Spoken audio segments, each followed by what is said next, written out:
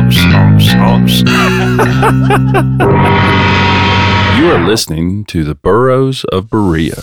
Side Studies. Welcome back to the Burros of Berea and our little side study. I'm Rick Welch. I've got Ralph Hicks here, and we've got Andy Bishop. We're recording at Giraffe Studio in Hendersonville.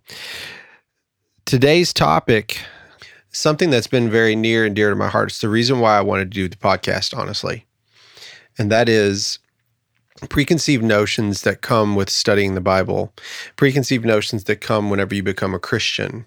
There are so many things that you were taught prior to becoming a Christian, just in your everyday life. And even Andy, you've said it yourself, being bathed in the glory of Christianity in America, you pick up a lot of things, right?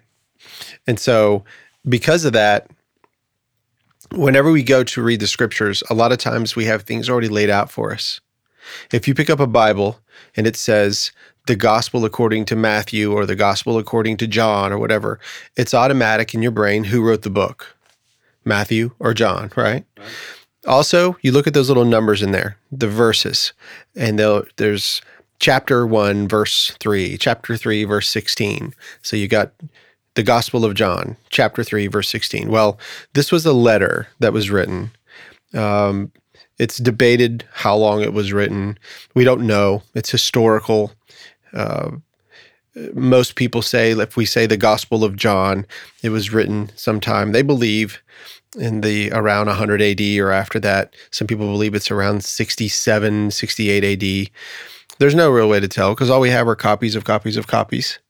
And so as these letters were accepted by the church fathers, they were put into the canon. Anything that wasn't was either apocryphal or pseudepigraphal. And so... I'm sorry, what is pseudepigraphal? False writing.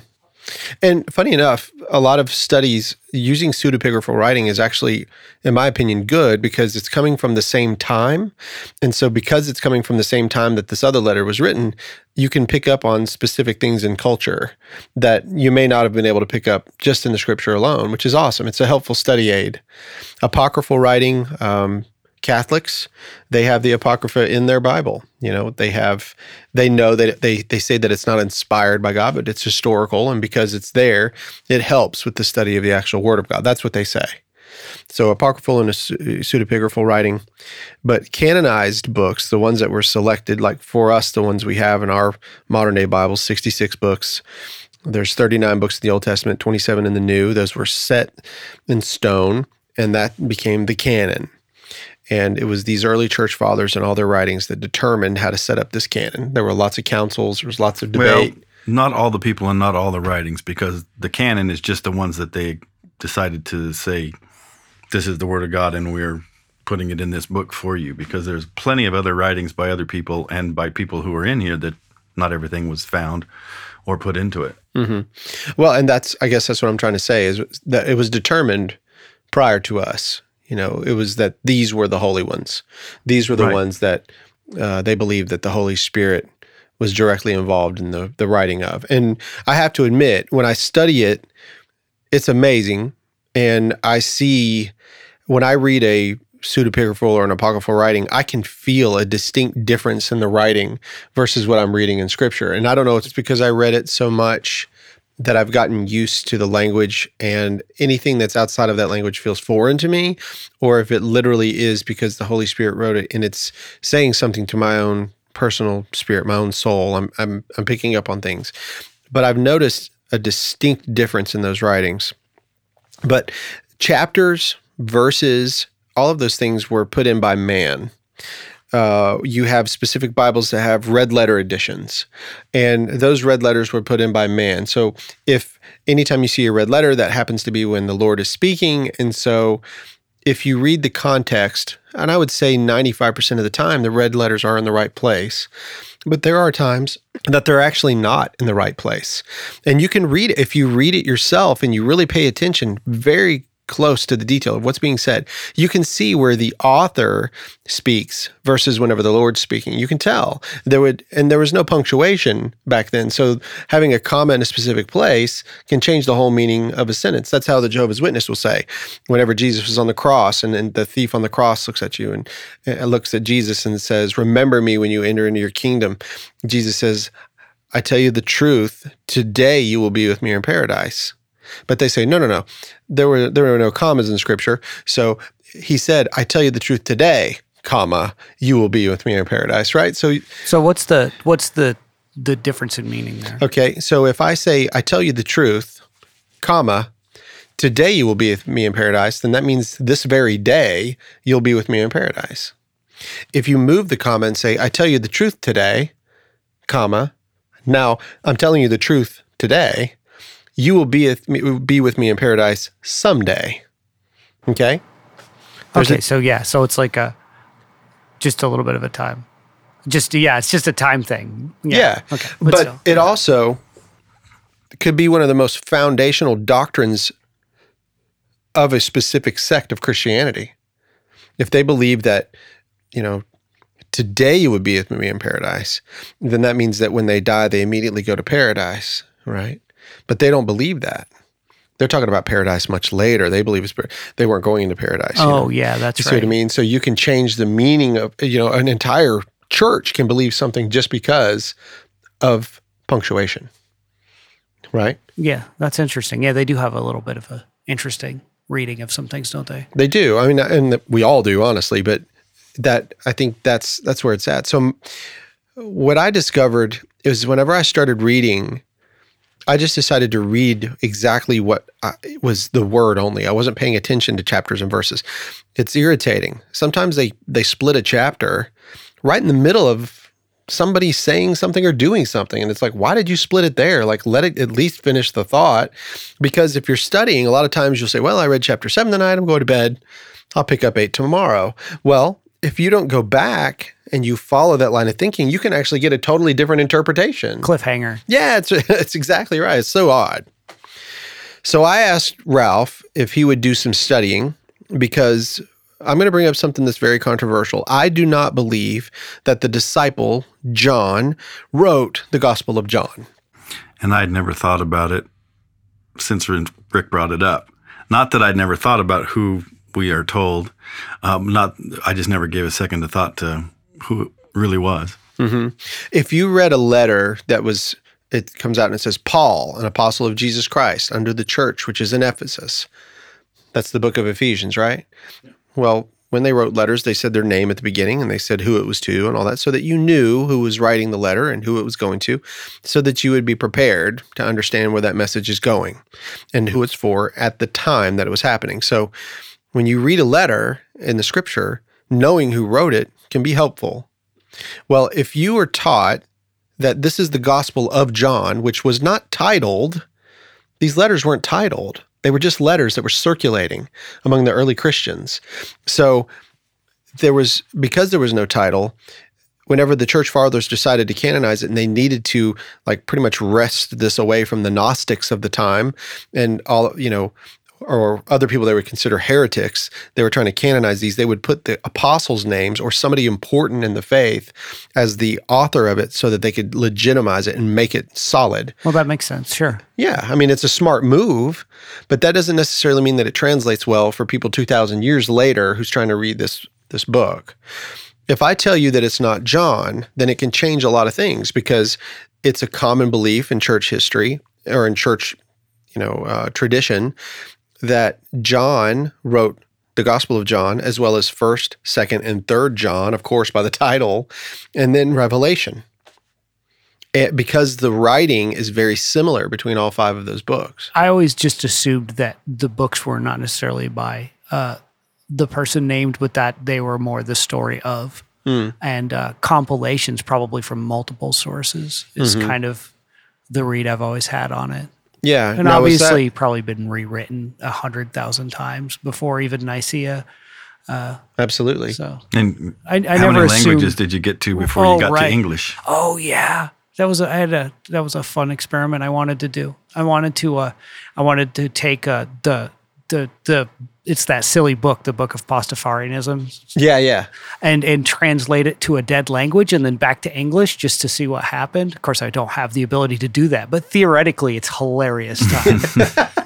Yeah, I mean, that, like you just said, I mean, it was the original, language of Hebrew, and then during Jesus' time, which was Aramaic, and then Greek, Then it was, translated from those, initial languages. Of course, our current Bibles, they use the Latin Vulgate. Vulgate is like vulgar. It's this harsh language. There's a lot to be said about how the Bible came into be, but that's not what this episode is about. This episode is about reading the context of the actual letter that's been given, that's believed to be the Bible, and trying to determine, almost like a detective, if you can figure out who wrote it. And I can guarantee you it's not John. It's not the son of Zebedee. It's against tradition. But at this stage of my life, I don't care. What people are going to think what they want. It's not heresy to say it's not John. It's, in my opinion, it's heresy to just assume everything is okay and never think about it or talk about it. I think you should study. Paul said, study to show thyself approved, a workman that needeth not be ashamed, rightly dividing the word of truth. So I agree with him. I think you should. So I want to start there. And Ralph, do you have a particular belief one way or the other? I mean, did you just always assume it was John, or do you think? Well, I was raised as Catholic, so they all say it's John, and I even looked it up on the web in a couple of places to check what Catholics say. And he just punched the possum. And predominantly, it's John. But one of the cases did say something at the very end of what he was talking about it being Lazarus. And then there's a couple other places, John the Apostle, Lazarus, John the Elder, unknown priest or disciple, James the brother of Jesus. And there have been several other people over the years that have been cited as maybe being it, but it could, even Mary Magdalene. Yeah, I've heard that theory too, because I thought, they took away the feminine. Right. So John was what I grew up with. And then when I was probably in my early 20s, there was a guy and I used to talk about the Bible, and he and I at one point looked at it and thought it might be James. Mm-hmm. And that's what I said on the phone to you when you called me last week. Right. You said, who? I said, well, I think it's James. And you're like, close but no cigar. Well, I can show you that it's not James, but let's start here. Let's go to John chapter 21, and we'll open with verse 20. At the end of this, we've been studying Jesus' life, his resurrections, and then getting him to the point of burial. So this is after the burial, okay? And we're going to go back. The next time we have Billy back here, we're going to get back into that original study. But from a side perspective, most of the things that I've been talking about have been coming from the Gospel of John. And so at the end of John, after John 21, after Jesus has been resurrected, they went to the tomb, it's empty, they're running around, they're trying to figure out what are we going to do? And then Peter, who is the leader of this band of disciples that have been scattered since this crucifixion, decides to go back to his old fishing vessel, and to go fishing. They're supposed to be waiting for Jesus. Jesus has shown himself a couple of times, but they're waiting on him. And Peter, as we remember, he's denied Christ 3 times. And so they're all fishing one night. And then this man comes up on the beach and he says, how's the fishing going?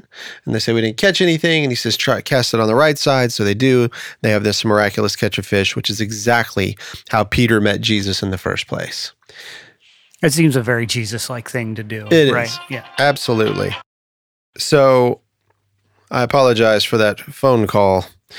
So Peter goes back to the beach. They go run up to see Jesus, and they have this little discourse. And then afterwards, they're walking on the beach, okay? And verse 20 says, Then Peter, turning about, seeth the disciple whom Jesus loved following, which also leaned on his breast at supper, and said, Lord, which is he that betrayeth thee? Peter, seeing him, saith to Jesus, Lord, and what shall this man do? Jesus saith unto him, If I will that he tarry till I come, what is that to thee? Follow thou me. Then went this saying abroad among the brethren, that disciple should not die. Yet Jesus said not unto him, He shall not die, but if I will that he tarry till I come, what is that to thee? Verse 24. This is the disciple which testifieth of these things, and wrote these things, and we know that his testimony is true. Now, so verse 24 is saying this disciple who is the disciple whom Jesus loved, is the one that wrote this book. Okay? So now, it's always sort of eluded me. When I was reading the scripture, I just always assumed it was John. I never thought twice about it. But then when I made the film, Resurrection and the Life, we always want to give credit where credit is due. And so we want to say, written by John. That's what I was doing. I was trying to be clever. Like, okay, I made this movie. I used exactly the words just from the Bible because that's the way I wanted to do it, exactly to the Bible. And then at the end, I wanted to be clever and say, written by John. But after I read it, I was like, wait, it never says it's actually written by John. It's called the Gospel of John, but it never actually says it's John. But it is the disciple whom Jesus loved. So in order to give the credit, I said written by the disciple whom Jesus loved. So it became mysterious to me. This was years ago, Well, it started bugging me because I was like, well, wait, how do I know it's John? We touched on this, the disciple whom Jesus loved thing a couple times in the prior episodes, if anybody's not caught up that happens to be listening. That's right. And those three people are 3 audience listeners. Yeah. Very devoted. Well, there were several times when people were called beloved. When? In the Bible. His first meeting with Jesus, John 1:35-37. His first appearance at the Last Supper. His appearance at the high priest's house. His appearance at the foot of the cross. Was he beloved by Jesus in all those examples, or just beloved? John beloved by Jesus. So there's there's 7 examples of saying. Let's hear it. John 1 what? John 1:35-37. 1:35. I've got one here that is John.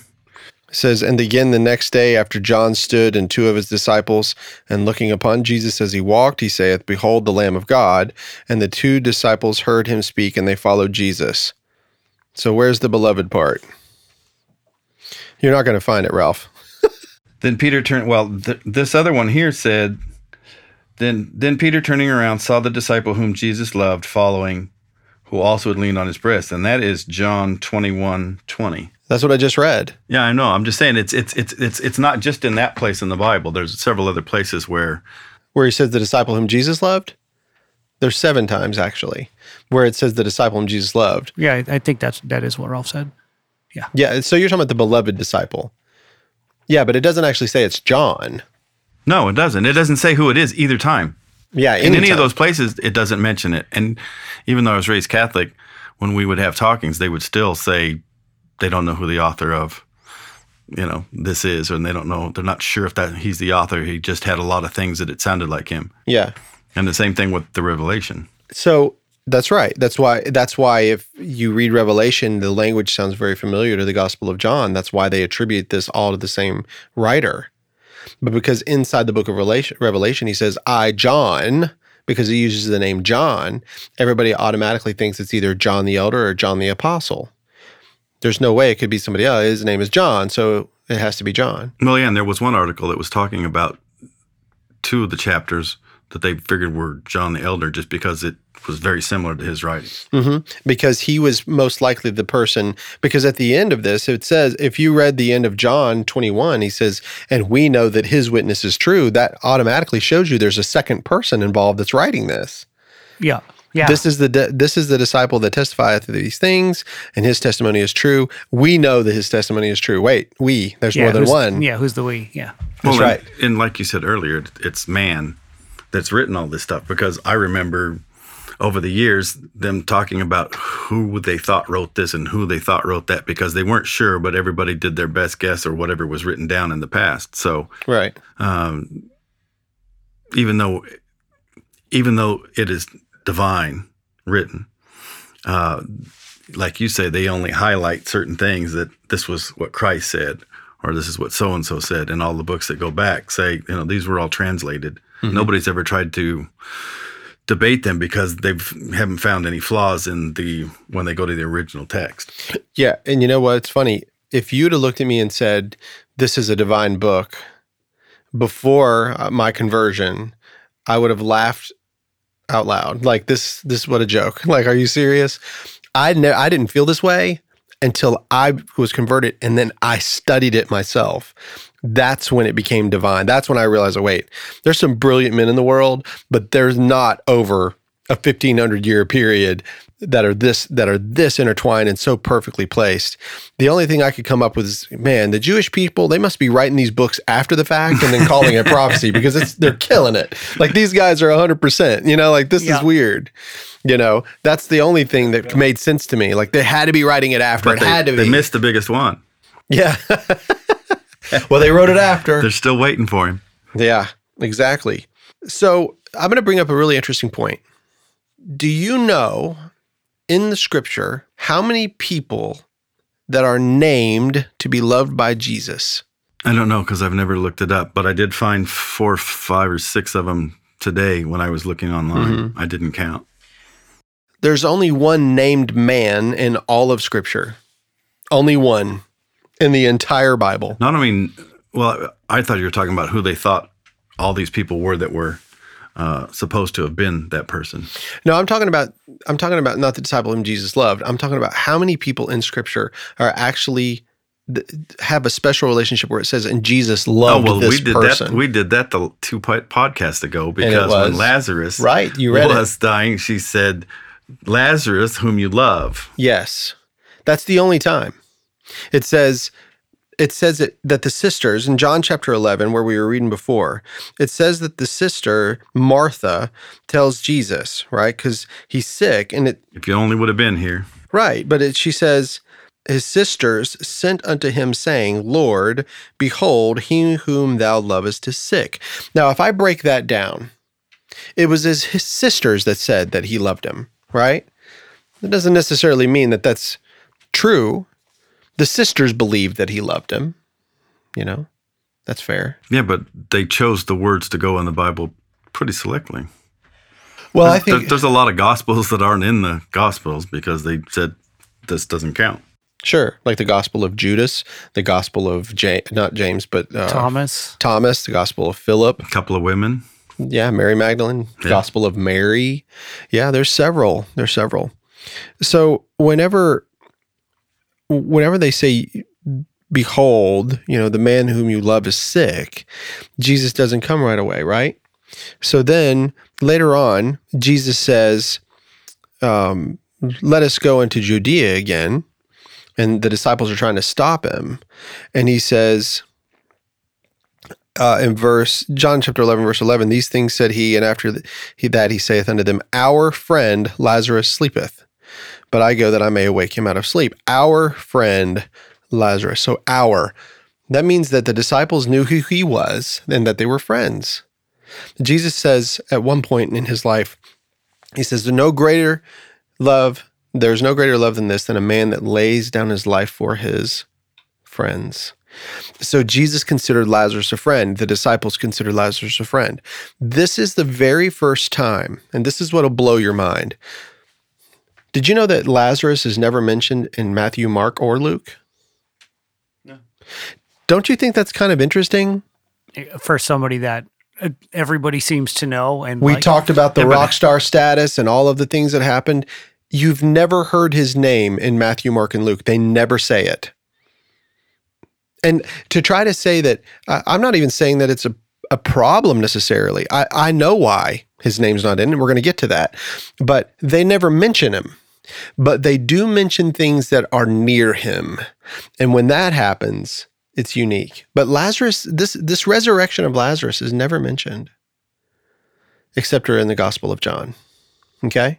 Well, not every gospel says everything. So there are things missing from one that aren't in another. That's fair. But the Gospel of John said that Jesus loved Lazarus, and Jesus had such a close relationship, and then he resurrected from the dead. And then it also says later on, remember in the last podcast, I said at the triumphal entry, the reason why they were there was because of Lazarus.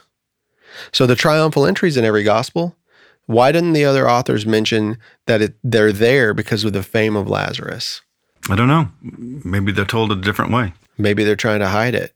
Why would they try to hide that? I'll tell you why they're trying to hide it. Especially being that there were so many apostles. I mean, just because we know of 12 doesn't mean that there weren't hundreds of people following him, many of them apostles. And in fact, Peter had apostles. Yeah. And he introduced them. I mean, that's even in Scripture where he introduced, this is Jesus. to his apostle, which was Simon Peter? Simon Peter is Simon Peter. No, I'm trying to think. I don't know about. Was. Are you talking about John the Baptist had disciples? I don't know if Peter having apostles. Yeah, but I meant disciples. I don't know that Peter didn't have disciples. He had a brother named Andrew, and he was a fisherman. Several of them brought people who kind of followed what they had to say, and they brought them to the master. Yeah, so they brought people that became disciples of Jesus, is what you're saying. Yeah. Yeah. I mean, John the Baptist had disciples himself. In fact, I believe that Lazarus is one of the earliest ones. And I'll show you here in a sec, because in the beginning of John, he uses, and there were two disciples, like he had two disciples. I believe Lazarus was a disciple of John the Baptist and then began to follow Jesus. I guess the biggest point that I want to make in this early phase is, why was he hidden from the other Gospels? And to say, well, a lot of things are hidden, whatever, but there's also something unique about the Gospel of John, which is there's an author who's trying to hide his identity.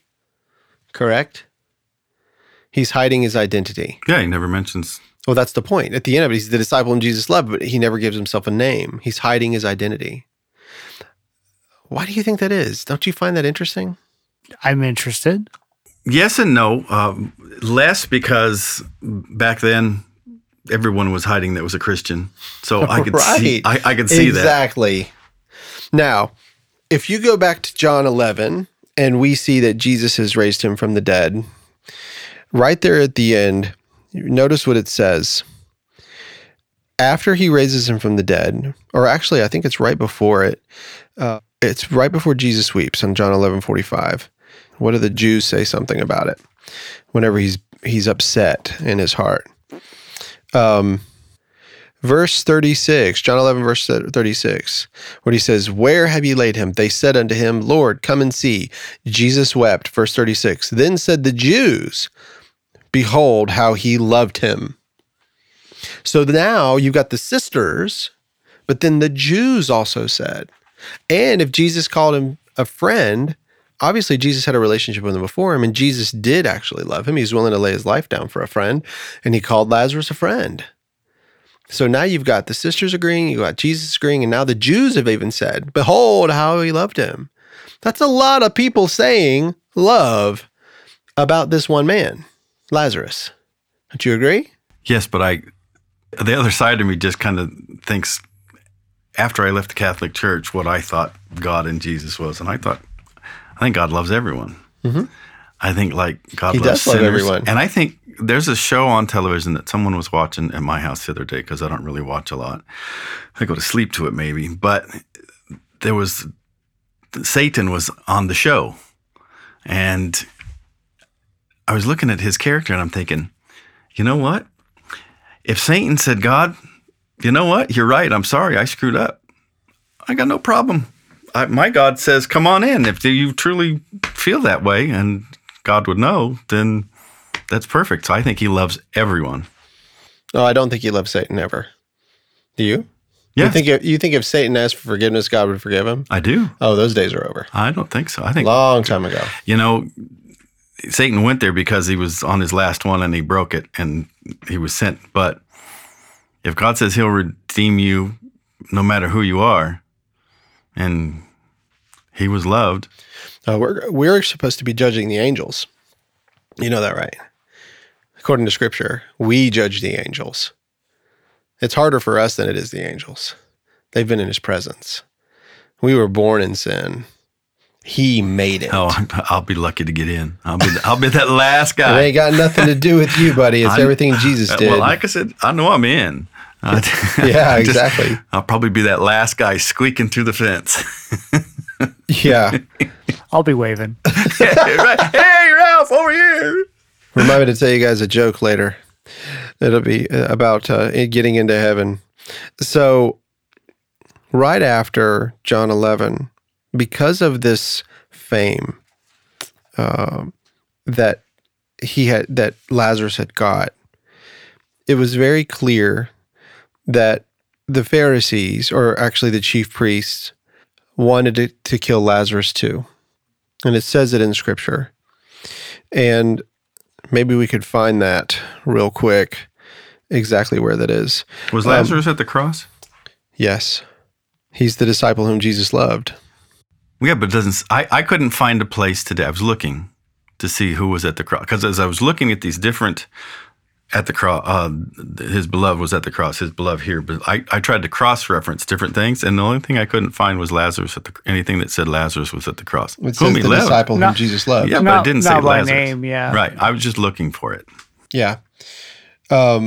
If you are in John chapter 12, verse 9, this is another place Lazarus is mentioned. The plot?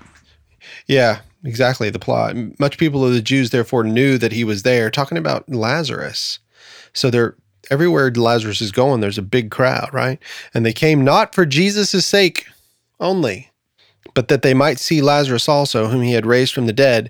But the chief priests consulted that they might put Lazarus also to death. That's John chapter 12, verse 9 through 10.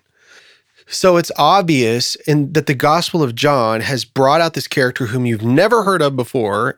If you've read Matthew, Mark, and Luke, you've never heard of this man, but all of a sudden, he has this gigantic role, and he's around Jesus all the time. Anytime they're in Bethany, Lazarus is there, that's for sure. Anytime they're at the house of Martha, you've heard of Martha, but you haven't heard of Lazarus. Oh, I would say Lazarus followed Jesus. Absolutely. He sure did. And he was closer than people think. Rick's speaking specifically to the absence of Lazarus in other books. That's right. Yeah. I mean, guys, I find that strange. It's strange to me. If he is that critical of a character, he's the only other person that the chief priests have determined to kill. Yeah, but they wanted to kill him because Jesus raised him from the dead, and him being around and alive still is a threat to them. That's right. But he is also the only other man that at that time, the chief priest. By the way, you said chief priests, right? That's right. There's two. We know who they are, Annas and Caiaphas. But you never hear of Annas in the other books either. You don't hear about Annas until you get to the Gospel of John. And here's why. Because the disciple whom Jesus loved is part of the inner circle of the priests. I can show you that too, and I'm going to. The next time. No, I'm going to show you today. I'm not done until we find it, okay? So this person, this disciple whom Jesus loved, was known by the priests, okay? Lazarus was known by the priests too. They wanted to kill him. There was something unique about Lazarus because he was raised from the dead. But the chief priests have heard of this man and this fame that he's getting, and they want to kill him, all right? So now, after chapter 12, guess how many more times you hear the name Lazarus? I don't know, Rick. How many more times? Thank you. You have to say it on a podcast. 0. You'll never hear the name Lazarus again. But when you go to chapter 13... Lazarus.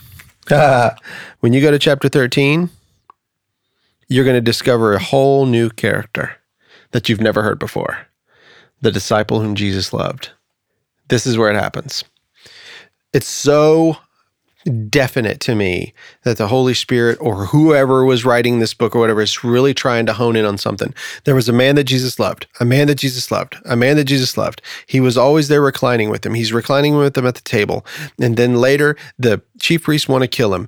This is the one that Jesus loved. There's all kinds of fame. There's all kinds of people there. It's huge. Then suddenly, this man disappears. Gone. He's not in any of the other Gospels. He's only mentioned in 2 chapters in the book of John, and after that, it's done. You never hear from him again. Sorry, Charlie, it's not John the Apostle.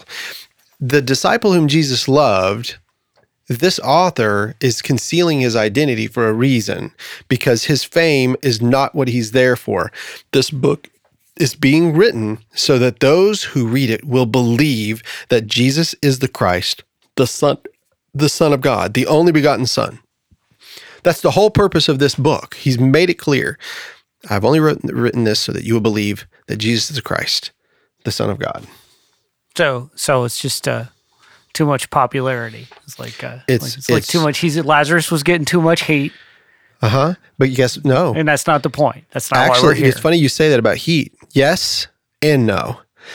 The disciple whom Jesus loved is given something very unique by Jesus, his own mother.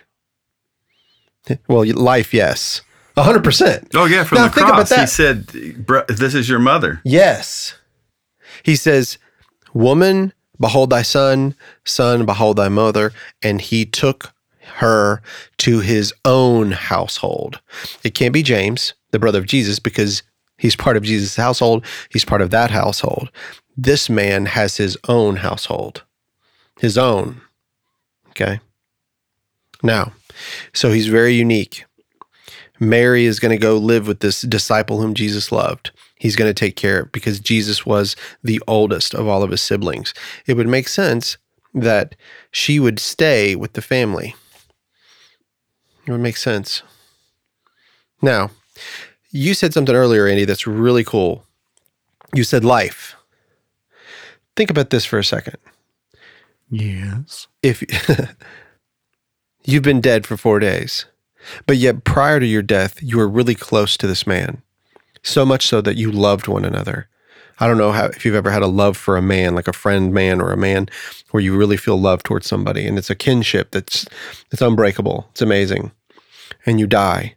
And then 4 days later, he brings you back from the dead. He's the only man this has ever happened to in this fashion, ever. If he was close to him before, do you think that he would be close to him after? Yeah, it seems like you'd keep that person around. Don't you think? Dude, I owe you one, eh? Yeah. Do what now? It's like, hey, dude, I owe you one, eh? Yeah. You know, they're so close to Rome that speak a Now listen, when he tells you he's got your back, he's got your back. So suddenly, when you get to chapter 13, you hear, let's see what it says. And supper being ended, the devil having now put, this is John chapter 13, verse 2. And supper being ended, the devil having now put into the heart of Judas Iscariot, Simon's son, to betray him, Jesus, knowing that the Father, had given all things into his hands, and that he was come from God and went to God, he rises from supper and laid aside his garments and took a towel and girded himself. After that, he poured water into a basin and began to wash the disciples' feet. Okay, so now he's washing the disciples' feet. Later on, he's telling them about being a servant. And then he says, in verse 21, when Jesus had thus said, he was troubled in spirit and testified and said, verily, verily, I say unto you, that one of you shall betray me. Then the disciples looked one on another, doubting of whom he spake. Now, there was leaning on Jesus' bosom one of his disciples, whom Jesus loved. Simon therefore beckoned to him that he should ask who it should be of whom he spake. He, then lying on Jesus' breast, saith unto him, Lord, who is it? Jesus answered, he it is to whom I shall give a sop when I have dipped it. And when he had dipped the sop, he gave it to Judas Iscariot, the son of Simon. And after the sop, Satan entered into him. Then said Jesus unto him, that thou doest, do quickly. So boom, the disciple whom Jesus loved suddenly appears out of nowhere. Who is this guy? To be fair, I mean, that could just be, you could imagine a world in which Jesus loves all his disciples, and that's just, placeholder for random person that Jesus loves because he's Jesus, like I said earlier, Jesus loves everyone. I would like to say, a couple of things too is, go ahead. You have to remember this was translated a couple of different times before it got to our language. So we're taking a look at that based on history. There used to be a lady on TV when I was in California that she used to talk about the original language.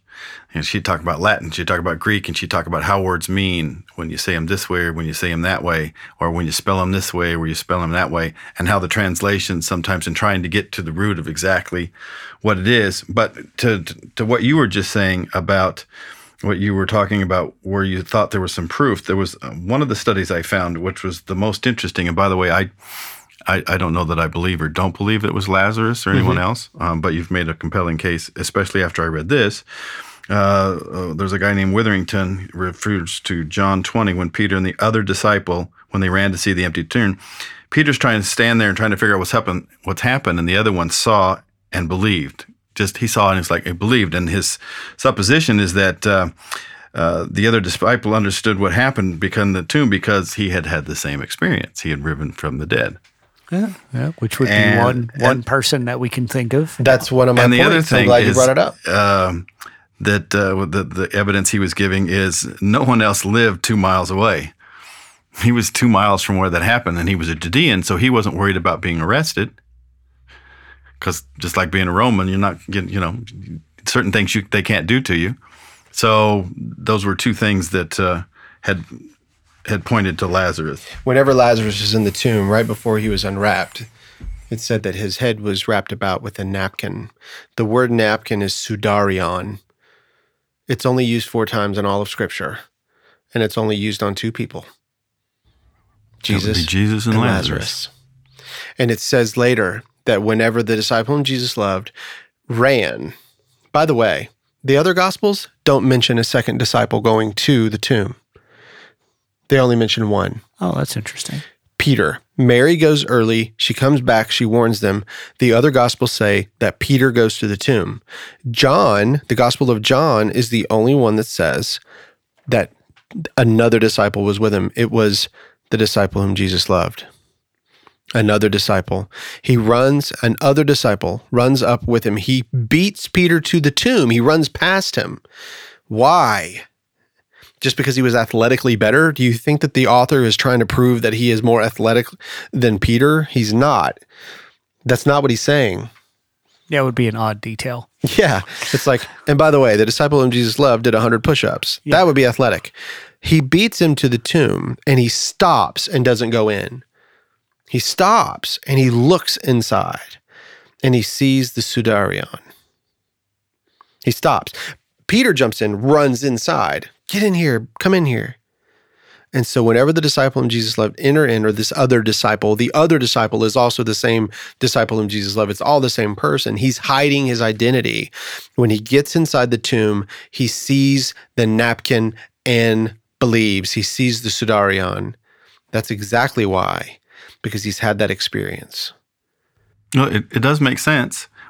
Somebody said here, going to your other point about the book of the gospel not being written by John but being written by Lazarus, is that from his studies he's claimed that John edited Lazarus's book after Lazarus passed away, saying we don't have any proof of it, but everything that he read points to who the real beloved disciple is, meaning Lazarus. Mm-hmm.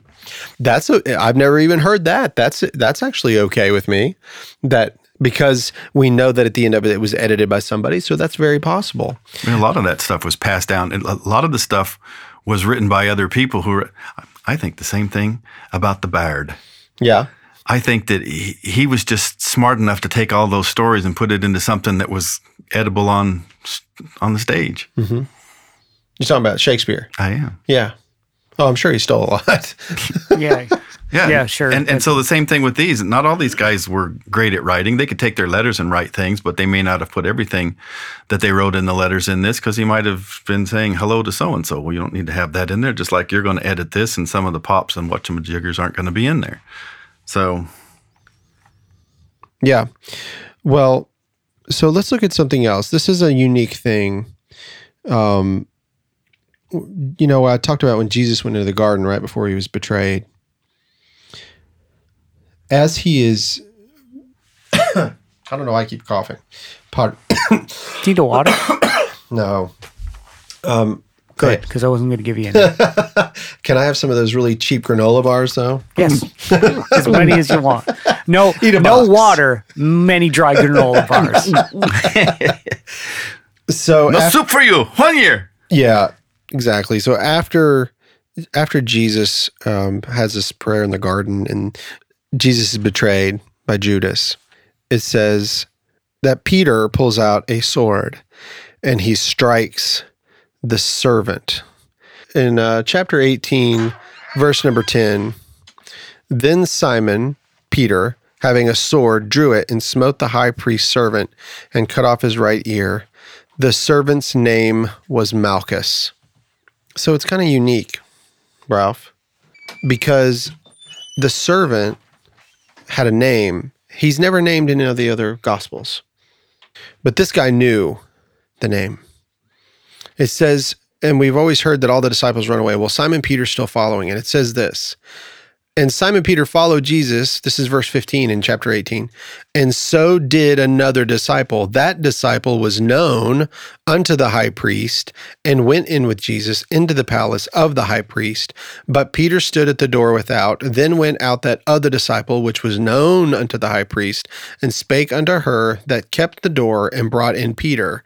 Then saith the damsel that kept the door unto Peter, Art not thou also one of this man's disciples? He saith, I am not. And the servants and officers stood there, who had made a fire of coals. For it was cold, and they warmed themselves, and Peter stood with them and warmed himself.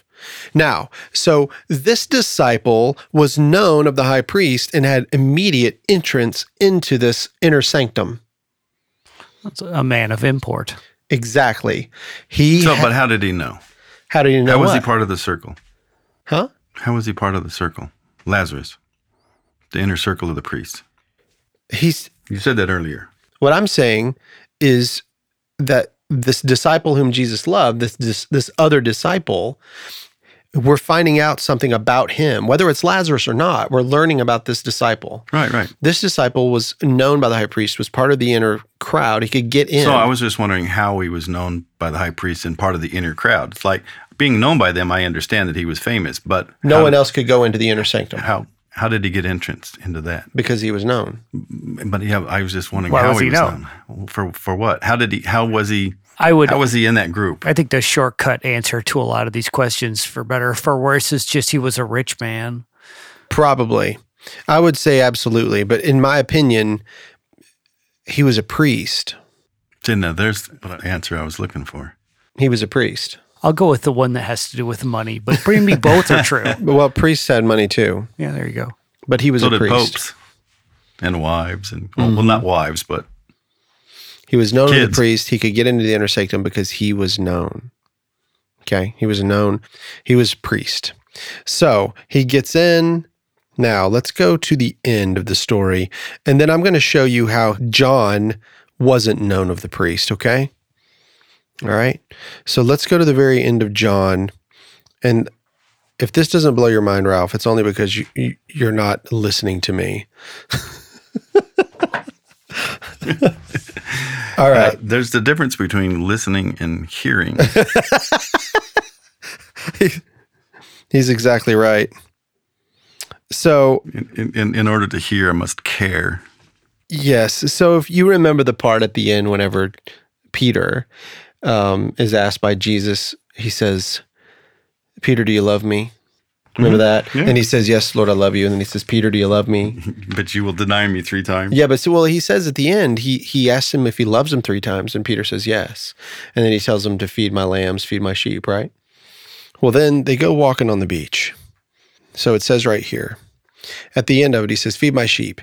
He saith unto him the 3rd time, John chapter 21, verse 17. He saith unto him the 3rd time, Simon, son of Jonas, lovest thou me? Peter was grieved because he said unto him the 3rd time, lovest thou me? And he said unto him, Lord, thou knowest all things. Thou knowest that I love thee. Jesus saith unto him, feed my sheep. Verily, verily, I say unto thee, when thou wast young, thou girdest thyself and walkest whither thou wouldest. But when thou shalt be old, thou shalt stretch forth thy hands, and another shall gird thee and carry thee whither thou wouldest not. Now notice what it says in verse 19. This spake he, signifying by what death he should glorify God.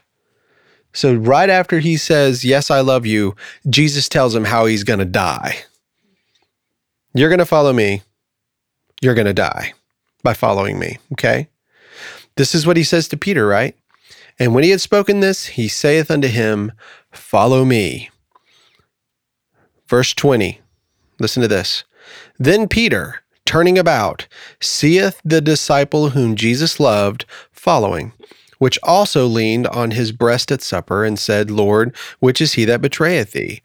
Peter, seeing him, saith to Jesus, Lord, and what shall this man do? Jesus saith unto him, If I will that he tarry till I come, what is that to thee? Follow thou me. So what's Peter asking? What's going to happen to this guy? So you're telling me if I follow you, I'm going to die. What's going to happen to him? He says, if I'm going to allow him to live until I come again, that's up to me. You follow me. That's what he tells Peter. Why would he ask what's going to happen to John? Why would he even ask the question? Well, if I'm going to die, then what's going to happen to John? Is that what he's asking? He's just being shown his humanity there. I mean, how many times have we heard people do that? Well, How how come about- I have to do that? If he's got to do it, what do I got to do? My kids do that. It's a nice thought, and you're right. It's a nice thought. But listen, Ralph, listen to the next thing that's said right after it. It says, then went this saying abroad among the brethren, that disciple should not die. Yet Jesus said not unto him, he shall not die. But if I will that he tarry till I come, what is that to thee? This is the disciple which testifieth of these things, and wrote these things, and we know that his testimony is true. Well, to me, that's just got Jesus saying, look, it doesn't matter what I do with him. I've told you, follow me. So keep your eye on me. Definitely. But I think Not on this. What if he'd already died before? Wouldn't there be a question, you think? This isn't a stretch. He's the only man that's ever been spoken of as being loved by Jesus. He's the only man that had all this fame and brought people to Jesus. And then he's also the only man that doesn't get named in all of Scripture. Yeah, but he wasn't and named suddenly by disappears. Jesus. He was named by Martha. So she said it. Martha. No, sorry. What are you talking about? What do you mean? Where you said it where he was named. The beloved was named, but as far as Lazarus and being The only time said, he's mentioned is 11 and 12 in the book of John. It's the only time Lazarus is ever mentioned. right, but when his sister says Lazarus whom you love, that's the only time that a name was put next to the beloved or the one you loved or anything. It was only Lazarus, and it was only by her. It wasn't by anyone else. No, it was by the Jews. Behold how he loved him. And Jesus called him his friend. Well, yeah, but he just raised him from the dead. So that's just a writer embellishing and saying, wow, he must have really loved him He in hadn't order raised to him bring from him the back. dead yet. He hadn't raised Right, him but from this the is dead. yeah, but this wasn't written before or during it happened. It was written afterward. You're talking by about when the somebody book else. was written? Yeah. Oh, I still don't follow what you mean, but I'm trying. He's saying that, that might be editorial Sure. flourish. Sure. That's true. All right. So let's go to Acts chapter 4, and then I'm going to stop right there. So in Acts chapter 4, there is Peter and John are out and about, and they've done these miracles, and the scribes and the Pharisees are up in arms, and they grab these guys and bring them before the high priests. Okay? Now, it says in chapter 4, verse 5, and it came to pass on the morrow that their rulers and elders and scribes and Annas the high priest and Caiaphas and John and Alexander and as many as were of the kindred of the high priest were gathered together at Jerusalem. And when they had set them in the midst, this is Peter and John, okay? Peter and John. When they had set them in the midst, they asked, by what power or by what name have you done this? Then Peter, filled with the Holy Ghost, said unto them, ye rulers of the people and elders of Israel, if we this day be examined of the good deed done to the impotent man, by what means he is made whole, be it known unto you all and to all the people of Israel, that by the name of Jesus Christ of Nazareth, whom ye crucified, whom God raised from the dead, even by him doth this man stand here before you whole. This is the stone which was set at naught of you builders, which is become the head of the corner. Neither is there salvation in any other, for there is none other name under heaven given among men whereby we must be saved. Now, when they saw the boldness of Peter and John, and perceived that they were unlearned and ignorant men, they marveled. Just because they weren't priests. They were unlearned and ignorant men. They didn't even know who they were. Yeah, but back then, most of the learned and unignorant men were priests. There were some rich people, but not mostly. It was mostly the scribes and the scholars and the priests that had studies. Yes, I agree with you 100%. So John and Peter, being fishermen, would have been considered unlearned and ignorant. Okay, that's true. So if he's unlearned and ignorant and isn't known because he's of the priest line, but he's not known, then how did John get to the inner sanctum of the chief priest? Because he was known by him. Because Lazarus? Thank you. Well, that, of course, is all speculative. It's like getting into a bar and you go in with somebody who knows the bouncer. That's right. Or somebody had to Or be you're with a somebody hot girl. Yeah, influence in That religious. never happened to or me, political by the way. circles. No, I mean, I knew the bouncer sometimes, but never with a hot girl. yeah, no. I was the one that she looked at. That's the other way Come to on get now. in is to bring hot girls. Jennifer's pretty hot. Well, I think so. Well, she ought to. It's his wife. I knew her in school. I knew her a long time ago, back in the day. Yeah, and if you guys want stories, I don't have any to share that Jennifer wouldn't cut my face off if I said. no. I'm saying if you want stories about Rick. No. Oh, she's got them. Good to know. Oh, Good to know. geez. No, Jennifer. No. Anyway, that's all I've got for this. I mean, I actually have a whole lot more, but the time is up. We've been doing this side study for quite some time. We're at an hour. Yeah. But I appreciate you talking with me about it. And giving you very little time to study and all that stuff is probably not fair. And I want to be able to. Well, no, I'm actually glad it came up because it made me go in and look at things because it was one of those, when you called, we talked about earlier, you said you at an age where you don't care. And when you called me, I was like, okay, yeah, this would be interesting to think about because I have heard in the past that they didn't really know who it was that wrote it. And that makes sense being that was the beloved. But I'd never really thought of it. So it's like you said, I didn't really care. It didn't bother. It didn't change my faith whatsoever. Mm-hmm. But it was interesting to look at because what it did for me in that moment is I'm always looking for reasons to study. Yeah. Because reading the Bible sometimes can be a bit boring. And so I love to find something that I can dig into and then come back to it. And one of the things that you said that made me think, oh gosh, when I'm studying, I'd like to do something like that is going on and taking a look at something and looking at it a different way. You said you were reading the Gospels not by what's in red, by what the dialogue was and saying that was written by Christ, that was written by Christ, that was because you could pick it out. And then reading this another way and trying to figure out about Lazarus and who was the beloved makes me look at Scripture in a different way, and it made it exciting while I was doing it because I'm a nerd and I love to look stuff it gives up. you a new way to slice the same bread. Right, exactly. Yeah. Which is what we're all supposed to do anyway. Is supposed to study. It's hard to believe a lot of things. It's hard to believe, Moses parted the Red Sea. Mm-hmm. How he says all of this looking directly at me. Yeah, well, the other thing is, you have a kid. Now, if you don't believe that's miraculous, then I'm sorry. It's miraculous, but there are reasons for it. Mm-hmm. And none of them require magic. Sure. I mean, there was the magic of an egg splitting and splitting and splitting and splitting. It's no less miraculous for not requiring magic, though. Mm-hmm. That's all. Yeah. Yeah. Well, I definitely have, I've toyed around with a lot of different things throughout the course of my life. And this is the one that I landed on that I've had the most actual experiences with.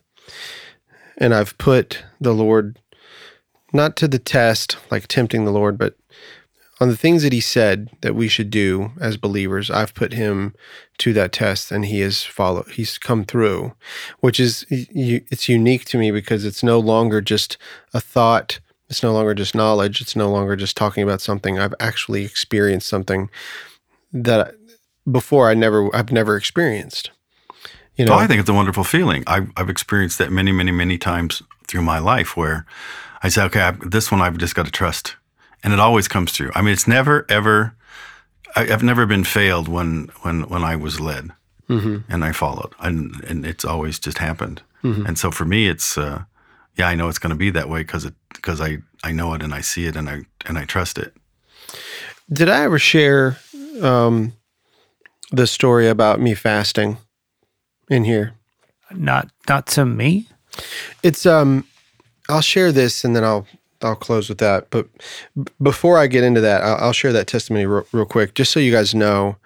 There was a letter written by Clement of Alexandria to someone named Theodore, and he had talked about a secret gospel, of Mark. It's sort of this. He was around in the 150 to 200 AD, and he said that there was a letter, and that there was supposedly a young man that had traveled around with Jesus. And in the gospel, the original gospel of Mark, that there's this one man that says when they're capturing Jesus when he's being betrayed, that he was wearing a linen cloth but was naked underneath, and they tore off that garment and he ran away naked. Have you ever read that in the Gospel of Mark? It's a unique thing. And that, I don't know that I remember it. And that man was Lazarus. It's in the letter. I always wondered who that man was. I just thought that was interesting. But that man's name was John Eleazar. And Eleazar, translated into English, is Lazarus. Eleazar, Lazarus' actual name was John Eleazar. And John Eleazar is a name from the priest line. What was the most common name in the time of Jesus? John? John. It was, yeah. Every article I read said John I was going to say Mary, by far the most common name. For men, because I was going to say Mary was for women because there's like 4 of them at the tomb. Mary, the mother of Andy, Mary, the mother of Ralph, and Mary the mother sister. of Rick. Yeah. Lots of them. So I had read in the scripture a long time ago that there was a young man that was demon possessed. And Jesus had just done the transfiguration on top of the mountain and was coming down, and there was this big kerfuffle of people that were going around, and some disciples were with this child.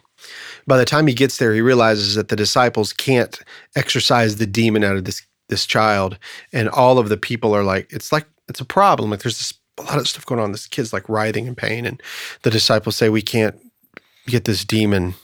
And Jesus says, how long must I live with this faithless generation? You've got the power. Why don't you use it? So he goes and he looks at the father and he says, how long has this child been suffering from this? And he said, since birth. And he says, please, Lord, help me. And he says, I can help him if you believe. And he says, Lord, I believe. Help mine unbelief. I've felt like that before. Have you ever been there? Yeah, it's a doubt. It's that doubt. You want to believe because in. of what's going on, but there's this doubt that's happening simultaneously. So Jesus wrenches this demon out of this boy, and the boy is healed, right? And so later on, the disciples are asking him, why is it that we couldn't get this demon out of him? And Jesus says, there are some things that you can only do through fasting and prayer. Now, Jesus has very specific rules about fasting. He says, don't let anybody know that you're doing it. Comb your hair, clean your face, present yourself, because what you're doing is something between you and God. It's secret. No one is to know it. And then your Father will reward you. Okay, so there's the secretness to this relationship with the Father that has to happen in order for it to work. And I don't mean like, let's play this little game. I mean, this is a sincere effort on your part to do something because you feel burdened towards something or need to help someone. And I knew this person, and this person was terribly, terribly addicted to methamphetamines. I mean, terribly, to the point where his life was ruined. And I just remember feeling so much compassion for him. And he was married, and their family was always in disarray. And I just felt for this guy because I always saw him try, like he would try, but he could never get that far because that monkey would never get off of his back. And guys, I don't know about demons and stuff. Okay, I'm not going to get into all that. And I believe that what happened and what Jesus did, I believe that it's true. Are there demons now that I can cast out and I can do all these things? Look, I don't run around casting out demons, okay? But what I am going to say is that I had a burden for this man that was struggling with something that was controlling his life. And so I can say it now because it's been years. This has been years now. And this is not bragging. So anyone hearing this, I'm not bragging. Just listen to me. I decided that I was going to fast because I felt that if there was something that could possibly reach him, that it was God. And if I did this because of the burden that I'm feeling for this man, that God would be able to do it. So I told my wife that, listen, I'm keeping this secret and only you know because we're one and you need to know that. So I don't want you to worry about me, but I'm going to stop eating. And I determined that I was going to stop eating until I saw something happen. It's kind of a weird thing. I've never done it before and I haven't done it since. So I did, okay? Here's the odd part. I stopped eating and I never got hungry. During the time of my fast, I was praying for him. I was thinking about him and his family. I was praying, feeling that burden. I would get up, I would go to work, I'd wash my face. No one would know. And I'd get home that night and I'd look at my wife, I'm not going to eat. I wouldn't really say much. I'd just go on about my business. And then that was on I started on a Friday. Sunday, we went to church. I was praying. They had been invited to church a couple times, but they didn't show up. But we didn't go out of our way to talk to them either. This was just in prayer. This is quiet between me and God. Then we started our vacation Bible school at our church. And one of my jobs was I would keep the kids before they would go into the church. So they would go in, they would have a meal, then they would come outside and they would play. And I would try to run them to death, and get all those wiggles out before they go into the church. And so I was outside with them, with the kids or whatever. Monday came, I didn't eat the meal. Tuesday, I stayed in prayer. Guys, I didn't eat anything. And then Wednesday came, still hadn't heard anything. Got to be pretty miserable at this point. I'm not feeling anything. My mind is getting clearer, I guess, from not eating and not all the things. Like I'm beginning to get clear. My prayers are becoming more and more in tune. Like I almost feel like I'm not lying. I feel like I'm able to move the universe. It's what it feels like mentally. It's unbelievable. It's such a higher plane. I haven't done it since, guys. I've never done it since. So Thursday comes and I go in and I remember they were serving Subway at like they brought a big platter of Subway, but I wasn't even thinking about the food. I just remember it. And so I'm out there and I'm with the kids and I hear this man from behind me say, "Hey, brother." And I turn around and it's him. I asked my wife, "Did you ask them to come?" She was like, "No, I didn't." This is a Thursday night at a vacation Bible school. Thursday night. I could understand a Wednesday if you were going to come to a Wednesday church, but it's odd. It's an off day. It's off. Yeah. The minute I saw him, I began to starve to death. Just like that. This is a true experience, guys, before the Lord and everyone. This has happened to me. This really happened. So I'm sitting there and I suddenly get hungry and I'm like, "Hey, what's going on, man?" He's like, "Man, we heard that you guys were having vacation Bible school up here. I don't know when we heard it, but we were just talking tonight and we thought, we ought to go up there." Oh, that's cool. Yeah. And I was like, "Awesome." And I was like, "Well, there's a class up there called How to Read the Bible." And I was like, "That's your age group. So, go up there." So they went up there. And then my wife looked at me and she was like, I can't believe it. I can't believe it. Like, they're here. And I was like, "I'm starving." So I went into after the kids, I went in there and I was like, "Can I have something?" And they're like, "Here, sure. You can take the whole," they gave me the whole spread, And so I took it home. I ate the whole thing. And then that Sunday came and they didn't come to church. And that Sunday night came and they didn't come to church. And I thought, "Oh, Lord, that was odd." But I felt like you had released me of that fast, like you were answering my prayer. But I appreciate you, bringing them. Wednesday night, they show up at church. And so suddenly, I'm feeling something inside my spirit, and I'm like, "You're getting ready to do something, and I'm going to watch it. He's going to reward me openly." The preacher preached on being slothful and misusing your money. That's the last sermon that you want for a salvation sermon, trust me.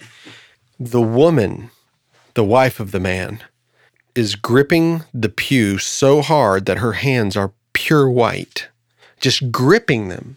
And I went over to her and I was like, "Are you okay?" And she was like, "I need to speak to your pastor now." And I said, "Okay." So I went and got the pastor and brought him back. And he sat down with her. And then I went out into the vestibule. And while I was there, I was just kind of looking in, watching or whatever.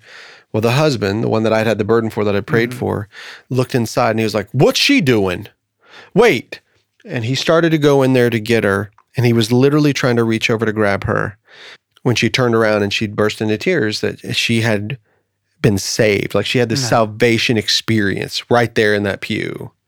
And he talks about it to this day because it was 2 weeks later that he went down to the altar and asked for salvation, to forgiveness of sin and salvation. Guys, they've been in church for 7 years now.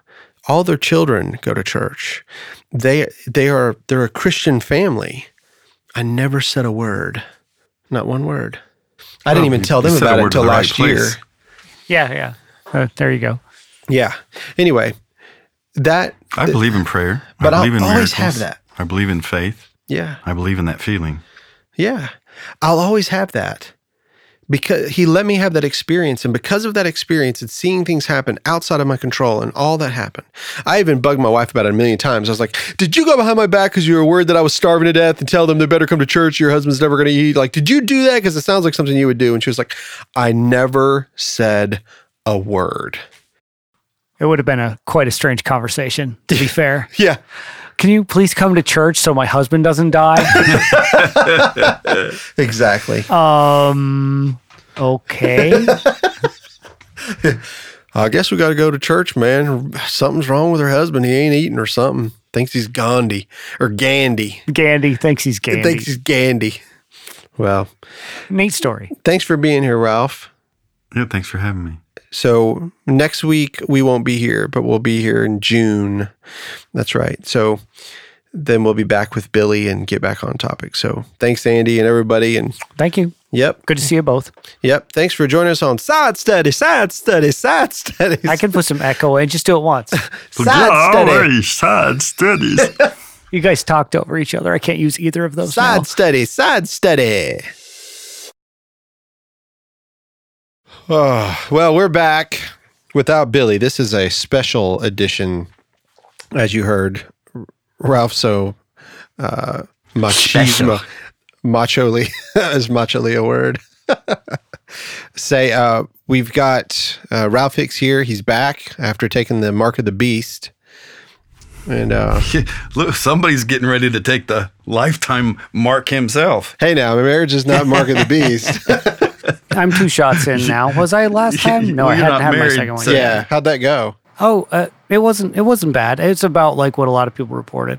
I got it at 10:45 a.m. and by about 10 p.m. or 11, it was like cold sweats and hot and super hot. But then if I got out of bed, and went to the kitchen and back, I was freezing. So it was, Yeah. yeah, it was miserable. But by the next day, I wasn't 100%, but I worked the next day and I wasn't that bad off. I just didn't feel great. It was fine. I went through it. I feel like I went through it a little bit faster than some other people did. So, yeah. What about you? I had my second shot 2 weeks ago today or yesterday. And I was that night. And then the next day, I just was achy. Just my joints ached, but that was it. Yeah. Well, I haven't taken it yet. A lot of people think it's for religious reasons. It's not. It's because I don't care. And maybe I'm one of those people that should care, but I don't. And Donna told me the other day, she goes, I heard you're not taking it because you think it's the mark of the beast. And I was like, no, I was joking saying that was the mark of the beast. You've heard of jokes, right? You know what a joke is. Sarcasm. And then she said, well, you obviously don't care about other people's little babies. I was like, okay, I'm still not getting it. You're right. I don't care about other people's little babies. It's not like you're standing out in front of the clinic. Yeah, it's so strange today what everybody expects of you. Like, you have to do it. But, I mean, I wear a mask. I think that's the right thing to do if you go into a public place. I mean, obviously it's expected, but there's still a lot of people that don't even do that. Oh, I'm not quitting with the mask. Yeah. I'm into masks. Sure. I know a lot of people that usually get sick. As a matter of fact, Holly even mentioned that she's usually sick twice a year. She hasn't gotten sick. It's probably because she's wearing masks. Everybody was so into how come there's no flu? Yeah, everybody's staying 6 feet apart and wearing a mask everywhere humanly possible. What do I do with the math? I think everybody's going to start. I mean, that's what it's like in Japan. And I visited Japan twice, and both times I've been, most people were wearing masks, especially on the subway. Yeah. You know? It's just culturally different there. Or if you got a cold or you just don't feel good, Yeah. you just wear a mask sort of as a courtesy. And Right. then everybody else just maybe out of fear. Who Yeah, knows? But they're about as courteous as you get. Yeah. Are you comfortable in there with that AC running? yes. So if you hear that extra sound, guys, it's Andy, and I told him he could keep that AC on, so it's not a bad mic. It doesn't come through. It's only on his mic, and he solos that out so you don't hear it. No, Yeah. but he'll hear it. Yeah, when I talk probably, but I'm a creature of comfort. There's an AC in that back room. It's just quiet. Ah, Yeah, I want to get one of those put in this room. I just got to get that done. I don't want to put the money into it, but that's I'm right. sure it would be nice to have whatever. Nobody cares. Yeah. Going into summer without one. Well, so Billy Kimsey has slaughtered an animal and is currently gutting it. That's why he is not here.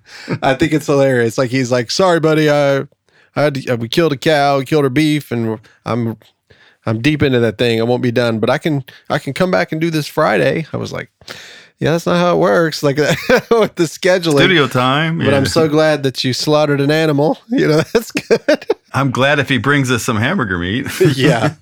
That would be a fair trade. You make it sound like he's arm deep in it, though. He is. Literally. Oh, he's pretty man. He punched it to death, and then, So that's what I always tell all my friends that go deer hunting. I'm like, you want to impress me, jump out of a tree with a knife and kill that thing. They're like, that would be impressive. Doing it from behind a blind with a gun that Yeah, you can shoot a half mile with. That's not any fair. That's not fair at all for that little guy. I have friends that use a bow and arrow. I'm okay with that. Not a crossbow. Oh yeah, that's work.